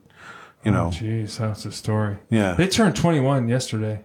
Right. How 2 days ago. How did they fare? Everyone's alive. That's good. Yeah. And as silly as that statement is, that's there's some real, some serious shit with that. That's fucking for real, and I'll tell you why. One of their best friends. Oh yeah, you told me this. Yeah, you told me this story. His freshman year of college. Yeah, that's a little crazy. He went to Radford, and that was shouldn't have had the shrimp salad. My bad. Must have been the peppers. Oh, sorry, excuse me. Must have been the shrimp salad. Oh wow. Okay. Oh jeez. Damn. That's sushi. Oh, it's just. I feel much better now. Runs right through me. But yeah, JT. He went to Radford on his 21st. It wasn't his 21st birthday. I think it was his 19th or 20th birthday. And he was drinking. Yeah, overdid it, man. Alcohol poisoning. Wow. And that was a rough day, brother. I'll tell you that. You're from the happiest day of your life when your kids are born to one of the roughest days when, a good friend of yours dies. Yeah, no shit. Got the call that morning from one of our good friends, a mother of, we had all these folks that our kids were all friends and we all knew each other. And we actually went on a cruise. Oh, really? When they were seniors, a bunch of us went on a cruise. We called it the Senior Sail Away. So there were about 10 families. Wow. And we went on a cruise and real tight-knit group because it was a small community in Poquoson, Virginia, where we lived at Langley. And one of the mothers had called and she just was beside herself. She was like, JT's gone. I'm like, what are you talking about? I couldn't, and she was just sobbing. You need to call your kids. You need to call your kids. JT's gone. He's passed. I'm like, what do you mean? I couldn't wrap my brain around it. Yeah. Because he was like the most respectful kid. His dad was a Navy diver. He called me Mr. Herb. Right. Like his Mr. JR, or they call me, you were Mr. Herb because his dad demanded that you were respectful. And we used to have big gatherings at our house, especially on football Sundays. All these people would come over, parents and kids, and it was like every Sunday, you never knew who was going to show up. We'd have 10, 12 people at our house. Because I had the ticket. So people wanted to come see their kids. Of course. We flip back and forth and whatever.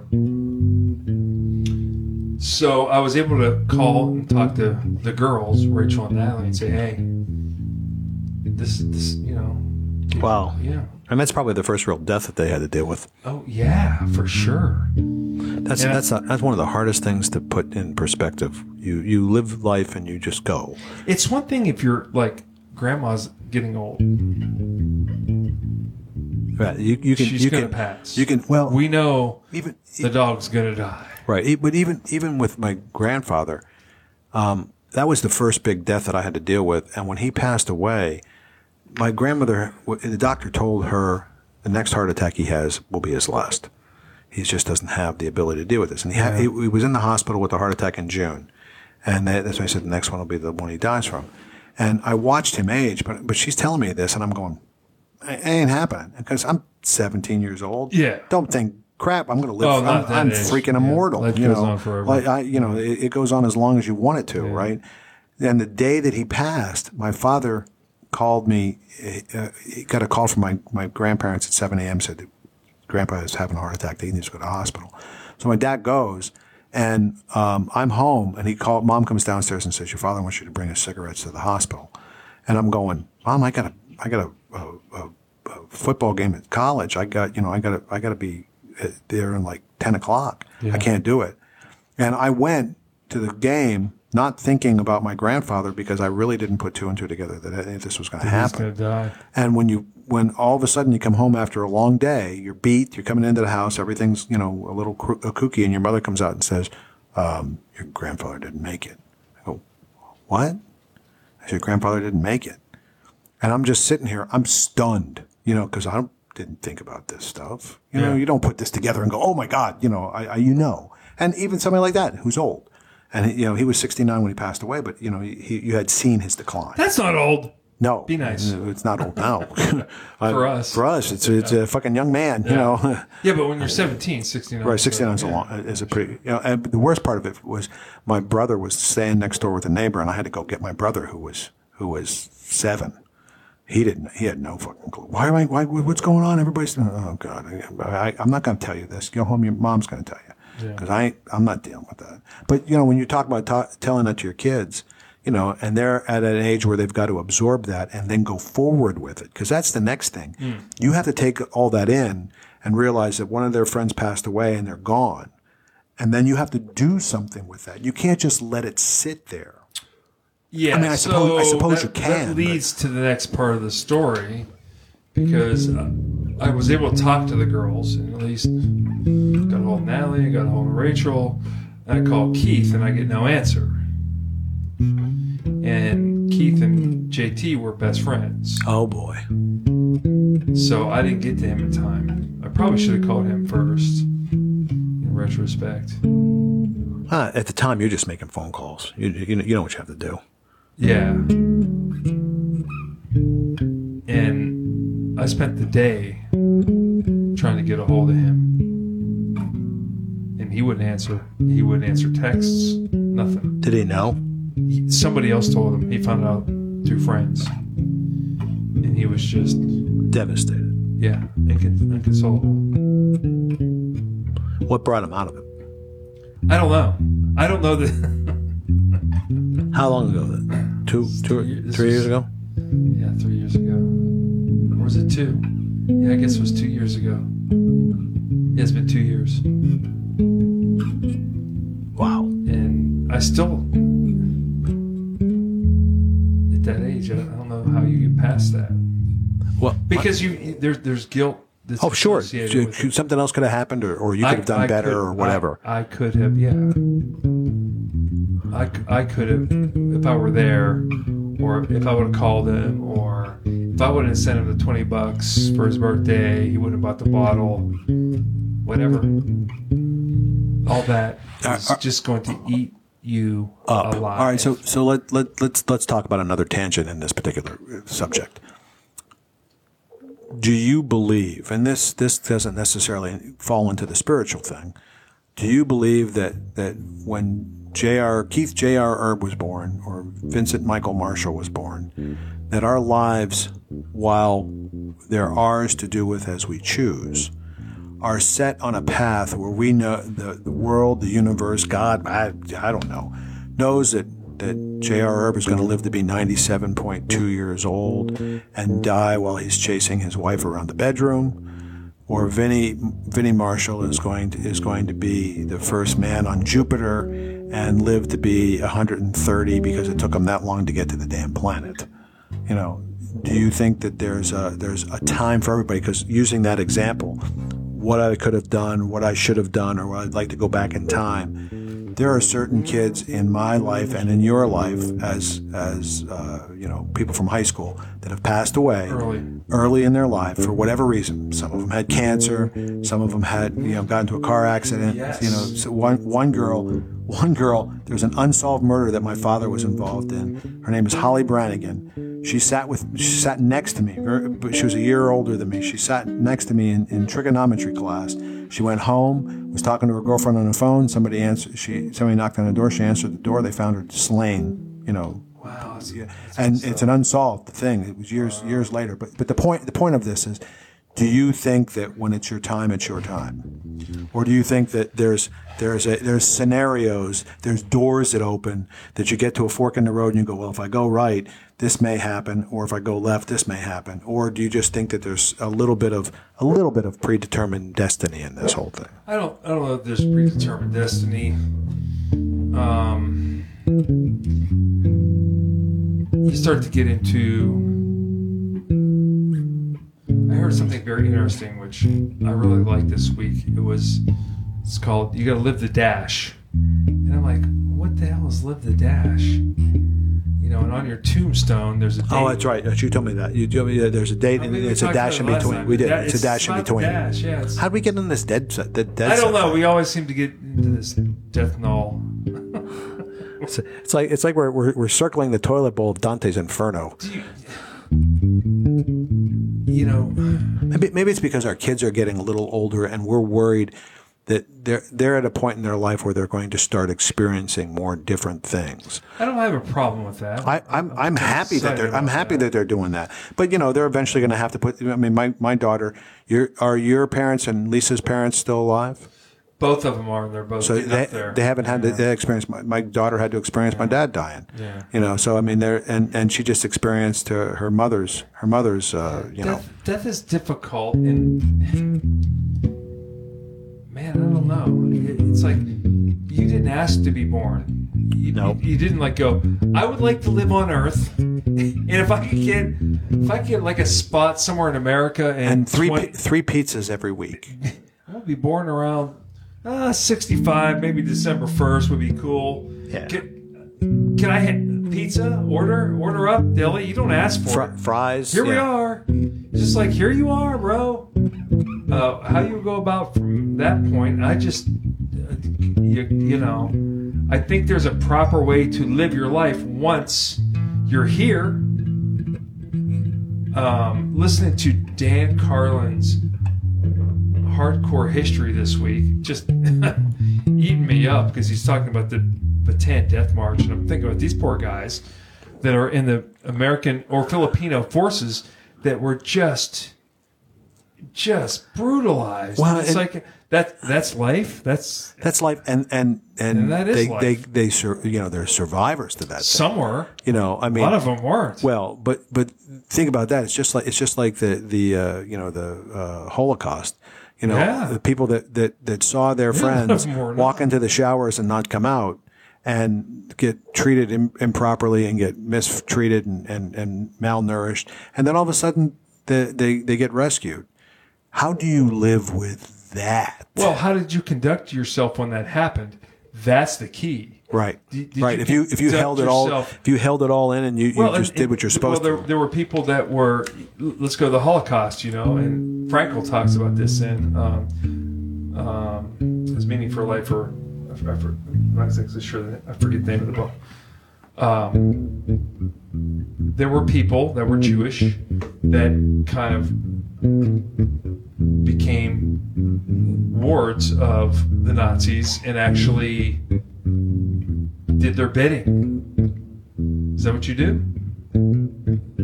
You survive. Well, do you? Or do you stand by your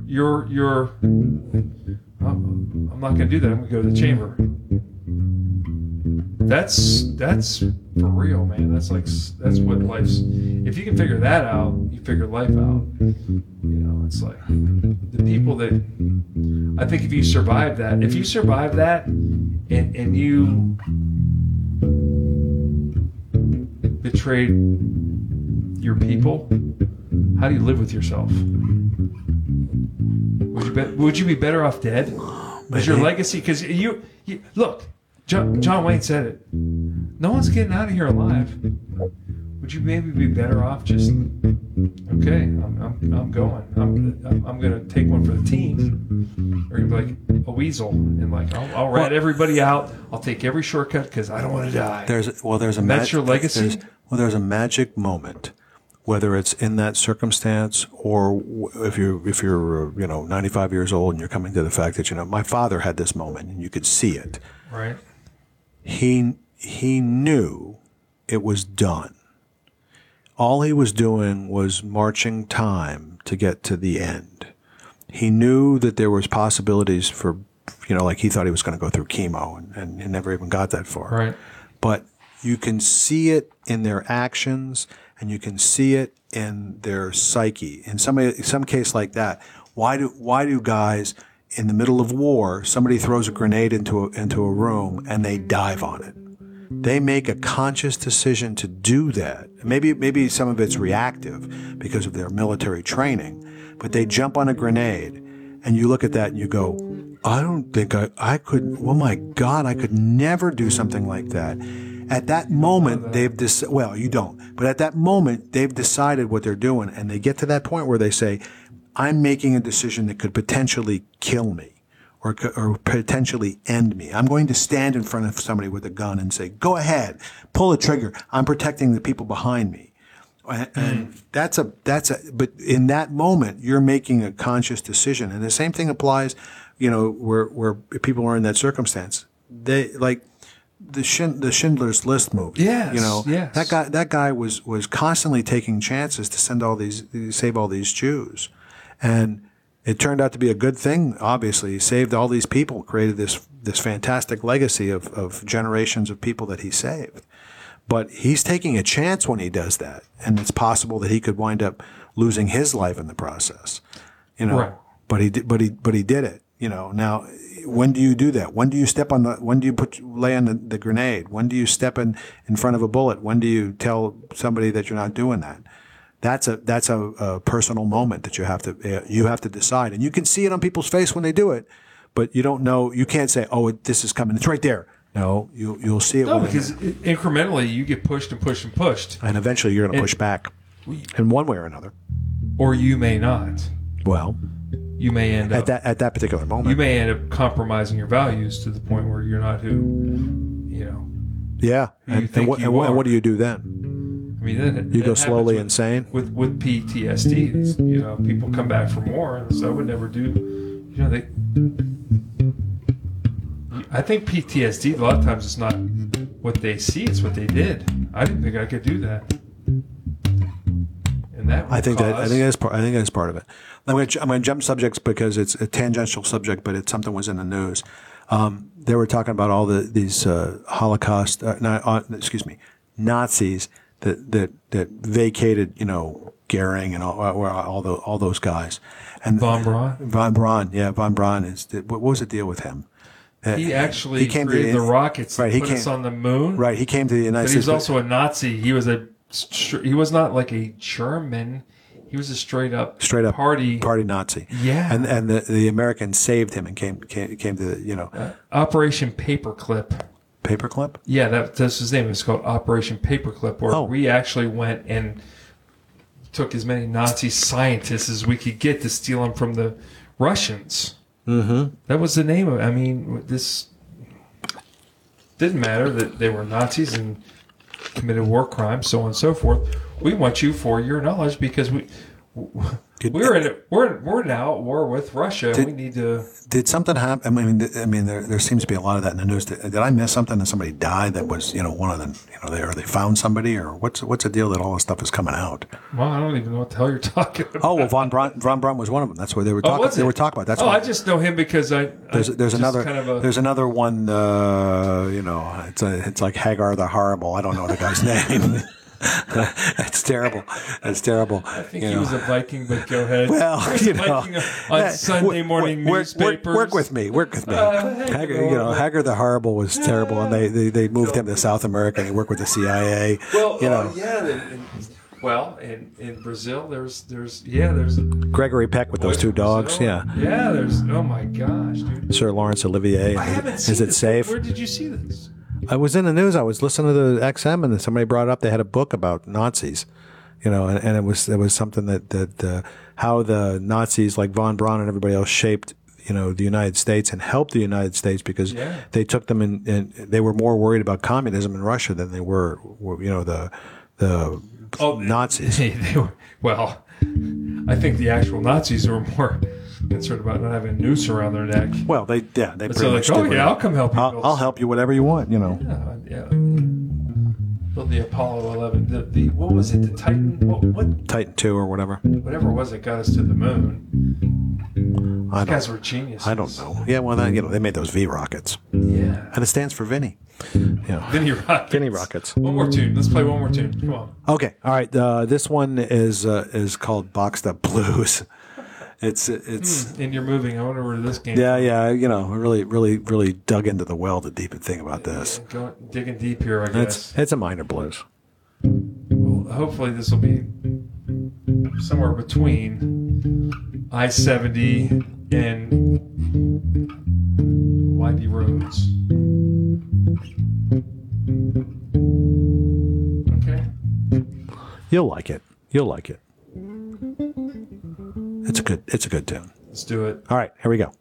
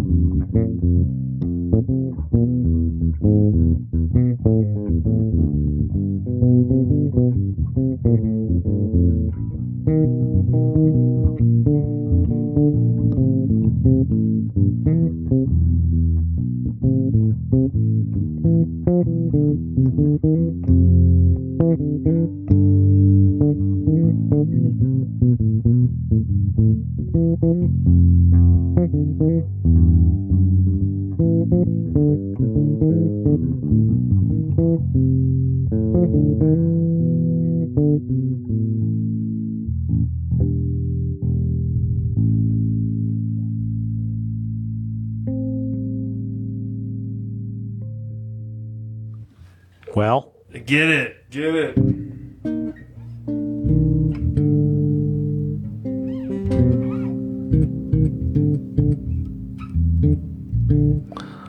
That was fun. it's nice when you can do a tune like that and you go, hey, this is cool and it's fun. And it's minor. Yeah, we need to get a drummer in here. Yeah, I told you I want to flesh out these tunes. I've heard Fleshed Out too lately. Flush. I think it's I've been using flush, but flush sounds bad. Sounds like you're flushing it down the toilet. Flushing out the bad stuff. I don't know. No, fleshing out the details. Right. It's putting flesh on the bones. Right. But I've also heard Flush it yeah. out. Right. I don't know. I'm not a plumber, dude.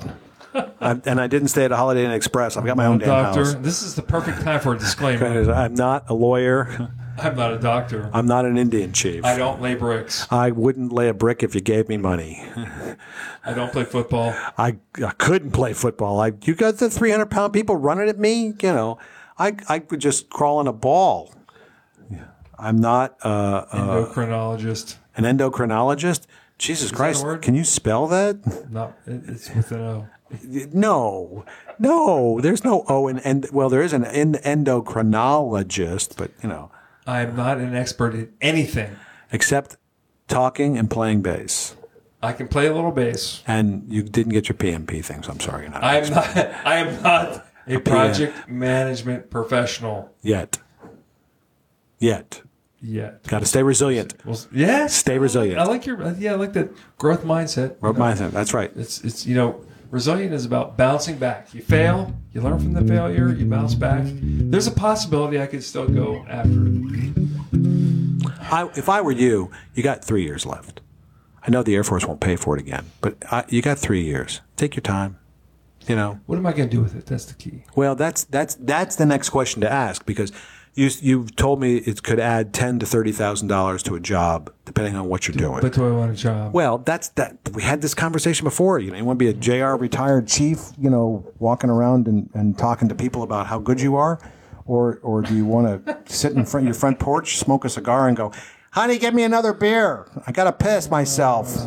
I can't get up." The latter is probably more likely. More likely, with Mezzanotte going, "Hey, JR, you want another beer? That's a gig. I got us a gig, man. Can you play bass?" Well, yeah. That's what I do. I forgot. Give me another beer. Once again, that's the one thing I am qualified to do. And is you didn't play stay in a bass. Holiday Inn Express to get there. I didn't know. I went to University of North Texas to get there. But that is neither here nor there. Do you have a take me to the Weller story for this week? Oh, damn. You asked me too fast. It's I didn't mean to put you on the spot. Damn, you asked me too This fast. is when we like to talk about a military experience or an Air Force band moment where it just kind of turns into a story. It's something that, like, wow, I can't believe that happened. Yeah. Well, I've got one. You do? I do. I don't know that it's a For what fantastic era? one. It's from the McGuire Air Force Base days. So this back is back in the '80s, right?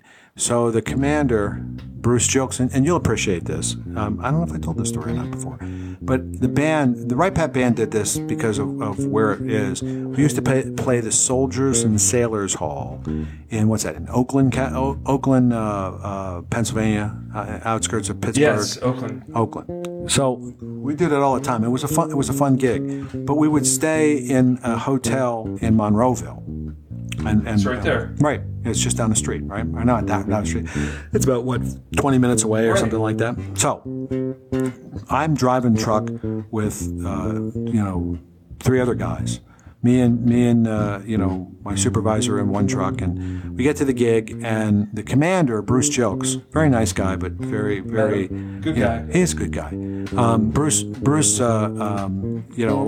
to kibitz and get his hands in everything. So he was a commander that he didn't just sit there and let things happen. He just he picked things up. So the band gets ready to leave, and the guy that's my boss, my supervisor, Jim McNeff. Jim goes, look, I know the way back. We're gonna go this way. We're gonna get back faster than the bus, because we want to get to the pool or have a drink or whatever the hell it is. Of course. So he gave Bruce Jokes direction. Now Jim had done this gig like 8 or 10 times. I had done it like 4 or 5, but Jim had done it like 8 or 10 times. And he knew that they're getting in and out of Oakland back to 22. Yeah, Square Hole Tunnel. Yeah, there's a lot of tunnels, and there's some issues with typical traffic and everything else, and construction. So he gave Jokes an erroneous thing, or led him in one direction, and it turned into be a bad thing. So we got back, and we were back way ahead of the bus. So much so that we went up to our rooms. Did we ever need showered, whatever, to come downstairs to, go to the bar and hang out, because they had a band at the bar. And there was one guy. This is back in the day. No, this is back in the day where there was actually a band in the bar. So we got up there, and the guy that said this is retired Master Sergeant. His name is Scott Vignassi. Scott's a trumpet player, and Right. Scott was he liked to quote the movie lines, and he used to get a little froggy with the way he would handle things, but it was a good thing. It was sarcastic and funny. Well, the 4 of us come downstairs. We get out of the hotel, and the bus had to circumvent the entire city of Pittsburgh in order to get home, because they got stuck somewhere. It took them over almost an hour to do this. And the boss is on the bus. And the boss is on the bus, seething, but in his own way. So Bruce comes up to the 4 of us, and he holds his hand out. He goes, "You guys gave me the wrong directions." And I'm just sitting back here. I'm like I didn't do it, but so nerd Jim McNeff just kind of looks at him and smiles. Scott Vignassi says the line of the day. He goes, "Sorry, sir, you fucked up. You trusted us." Well, that'll get you an Article 15. Well, here's Jim McNeff, me, and the other guy. We all turn and slowly walk away. Trusted us. And the commander's like, Airman Vignassi, I'd like to talk to you over here, please. Oh, Jesus. Now, he didn't get an Article 15, but obviously Bruce, he didn't realize that was from from the Blues Brothers. That's a movie line. It's a quote. It's movie a quote. quote. And Scott is over there trying to explain to him. It's a quote, sir. It's just a quote from a movie. I swear, nothing. Yeah. And as it turned out, Bruce The let rug him really off the hook. tied the room together. Right. So it was perfect. But like the 3 of us are slinking out of there, going, "I didn't say shit. I'm not it. Yeah. Not it. No Article 15 for me. Nope. But You're on your own, bro. It was beautiful. I never that was funny. That was very funny. At least I thought it was. And on that note, don't you have music for, you used to have music for, and that brings a close to our famous segment, Take Me to the Weller. So stay around for more next week. Next week, we have a story about, Another Scott Vignassi story. oh Lord. I'm I'm waiting with bated breath. Well, it's really good because it involves my former brother-in-law and What? Oh yeah, bunch of good story. Sounds like the inbred or something. I don't know. No. You'll enjoy it. You'll enjoy it. Just all you have to do is say Scott Vignacy, and it'll come back to me in a second. One. No, not now. Oh, next week, week. yeah. You gotta leave them wanting more, or at least hoping for more. Ladies and gentlemen, this is going to be unbelievable. Unbelievable. You'll laugh. Yes. You'll laugh. You'll cry. I'll take you on cry. an emotional roller coaster, like I always do. I know. We get done and JR's crying for an hour. What have we talked about? What the hell are you talking about? You crazy ass mother! Shut the fuck Up. up. Thank you. And good night. So, On that happy note, Vinny, yes, JR. say good night, Vinny. Good night, Vinny.